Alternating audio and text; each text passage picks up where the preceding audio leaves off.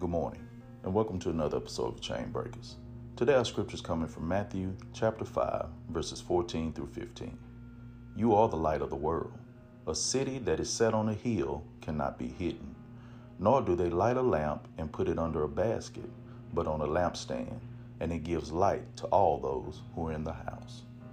Did you know God has positioned you to eliminate darkness by exposing His light? God brings people into our life or puts us in a particular place to illuminate that place or those people with Himself. See, we are conduits that carry the light of God into darkness. See, we aren't called to hide that light or to only shine it when it's convenient. But Jesus said we should be on a lampstand so we could give light to all those who are in the house.